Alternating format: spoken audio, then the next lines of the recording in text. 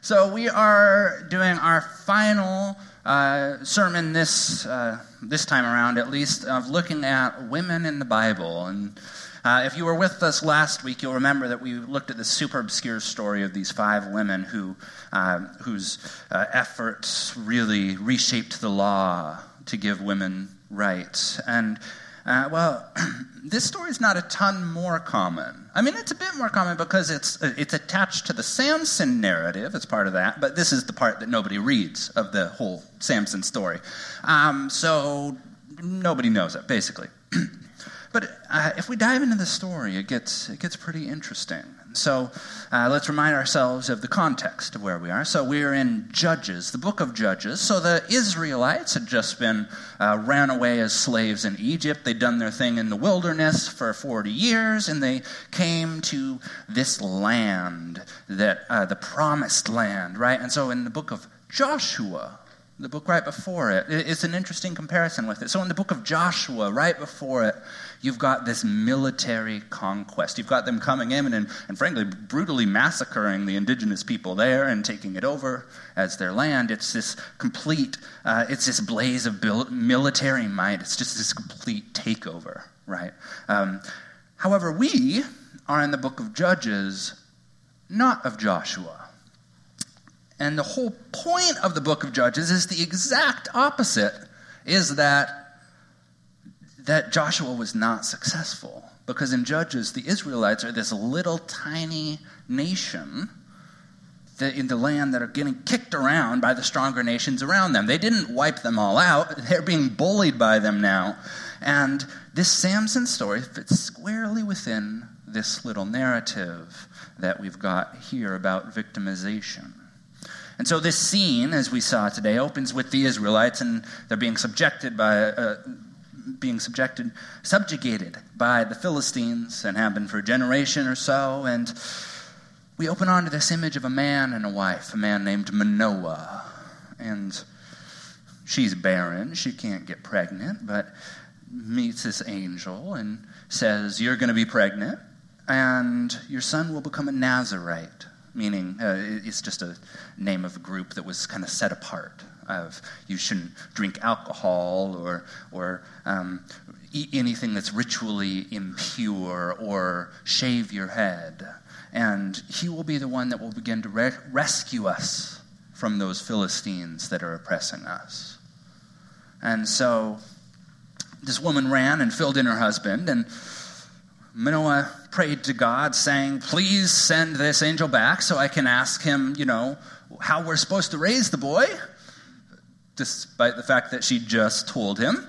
And then we've got the angel, comes back, right, tells him all these directions again, and then tells him, "Send up this burnt offering, offer up this burnt sacrifice." And this flame shot up from the altar, and the angel disappeared with it. And Manoah finally made the connection that he was an angel and was like, "We're gonna die, ah!" And then his wife was like, no, because God won't strike us down, because he just promised us that we're gonna have a baby, and you kind of have to be alive for that to happen.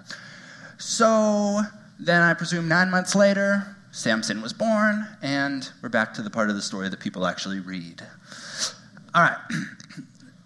So the most riveting aspect of this for me is these relationships that go on in it, and the power dynamics between the characters. Because, consider naming, right? Naming. Manoah has a name, obviously. But his wife is unnamed. And this is a dynamic we see a lot in the Bible, both testaments, of men tend to be named more than women, and it reflects this valuation, this how society thinks about who's worthy of having a name, having their name remembered, of having an independent identity. You might remember this from, back in the day of, you used to say, Mr. and Mrs. Colin Cushman, right? You're familiar with that, right? And so immediately on being married, any identity that the individual identity that the wife had is now kind of subsumed. It's collapsed into the husband's identity that literally erases her independence, right? And that same dynamic is at work right here in this story. It may or may not be an accident that the narrator doesn't give the woman a name, but when a name imbues identity and worth and control and power, it's not innocent that she goes unnamed throughout this entire story, this entire really long story, as we apparently heard. But did you catch something else as well? The angel doesn't have a name, right? And it's not just the author forgot, because the woman explicitly mentions to Manoah that he never told me his name. And then Manoah tries to get the name out of him, and the angel explicitly refuses to give it to him. You wouldn't understand it. Names signify control and identity, and the angel refuses to give that up to the one character who the narrator thinks is worthy to have a name. And in remaining explicitly unnamed, this angel then aligns himself with the woman. And he does the same positioning thing, this aligning himself with the woman. He does that over and over in the narrative. And see, one of the things that I personally get when I read this narrative is Manoah's arrogance. Right? The angel only ever appeared to the woman. Only ever appeared to the woman, and she was the one who had the most intimate contact with him, and yet Manoah doesn't value her intellect or experience or memory, for that matter. She recounts everything that the angel said to her. And what was Manoah's response? Hey, God, come on back. I want to hear it from you, rather than her. He fundamentally doesn't trust his wife, right? He doesn't trust what she said. Maybe he doesn't trust that she could be the bearer of revelation, the receiver of revelation instead of him. To my taste, this is profoundly condescending and arrogant, right? And then to take all this one step further, I wonder if it's because of his arrogance that the angel doesn't really do anything for him at any point. Like, the angel and women, the two of them actually have secrets from Manoah. First of all, the angel only appears to the woman. Even when Manoah's asking the angel to come back, the angel doesn't come to him. It comes to her, and then she brings him in. And then when Manoah demands that he comes back and he himself talks to the angel gave him no new information, like zero. Like, it seems to be that the angel's rather irritated, because it's like, you made me come down here and show up just for me to tell you exactly what I already told her. What the heck? And so I could see him being rather irritated. And Manoah gets nothing new, just repeating exactly what his wife already said. And now he believes it because it comes from the angel instead of her. Classy. Great. And then this is fascinating too. The angel and the woman, they have this literal secret as well.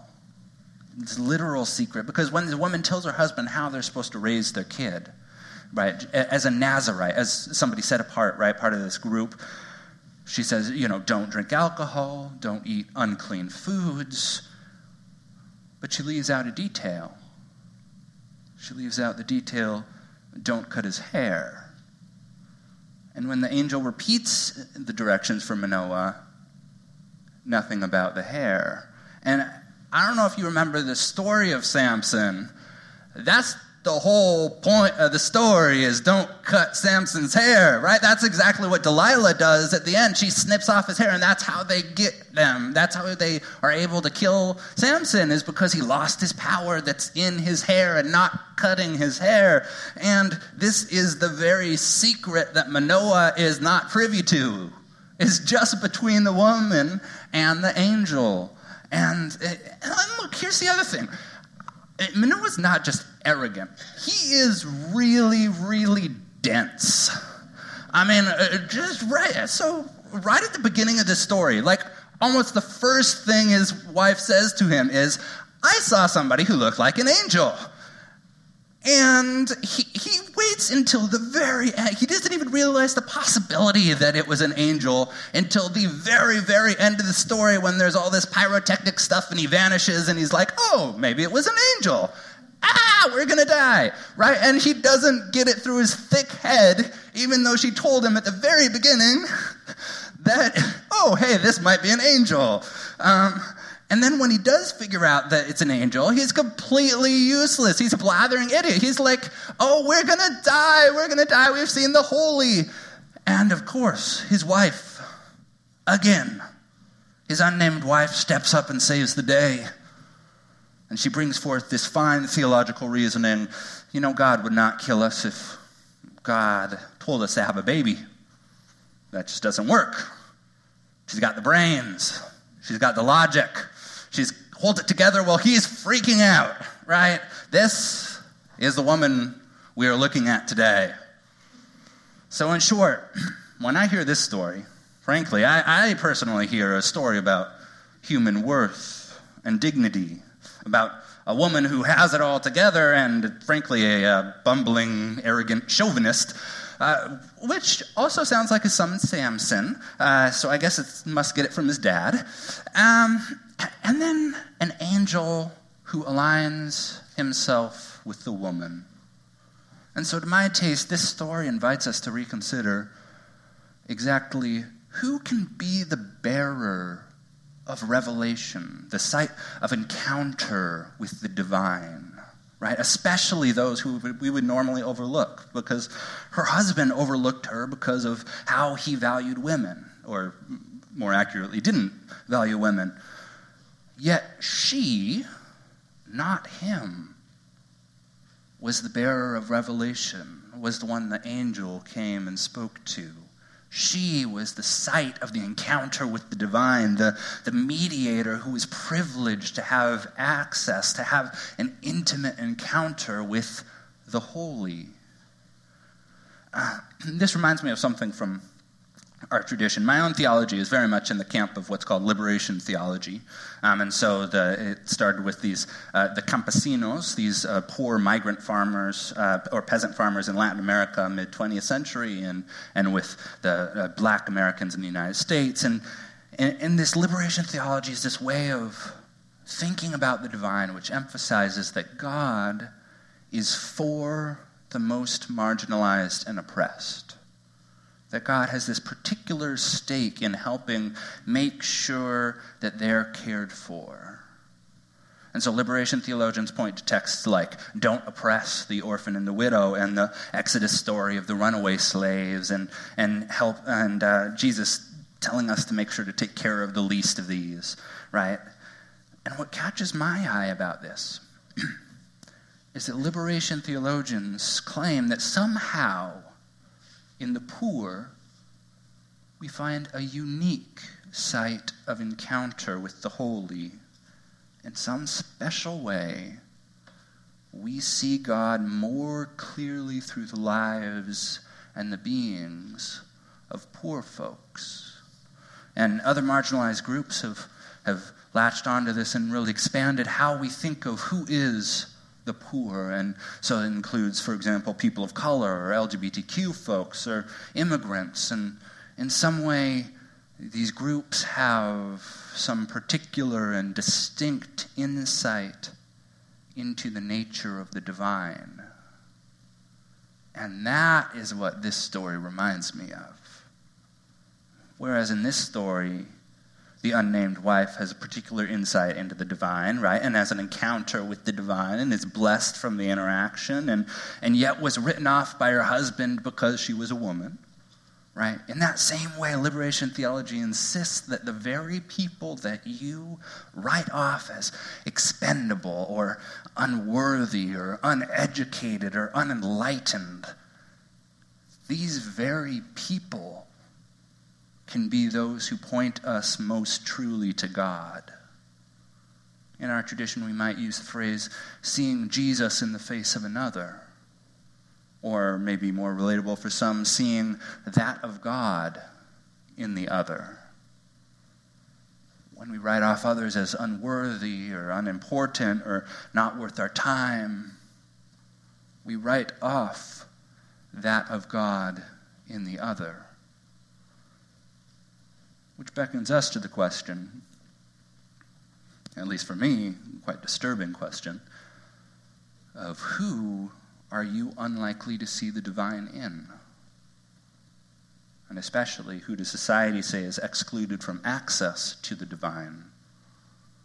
Who do I count out of the possibility that I will experience God through this person? And then how do we, as those seeking to faithfully follow Christ, how do we work against that?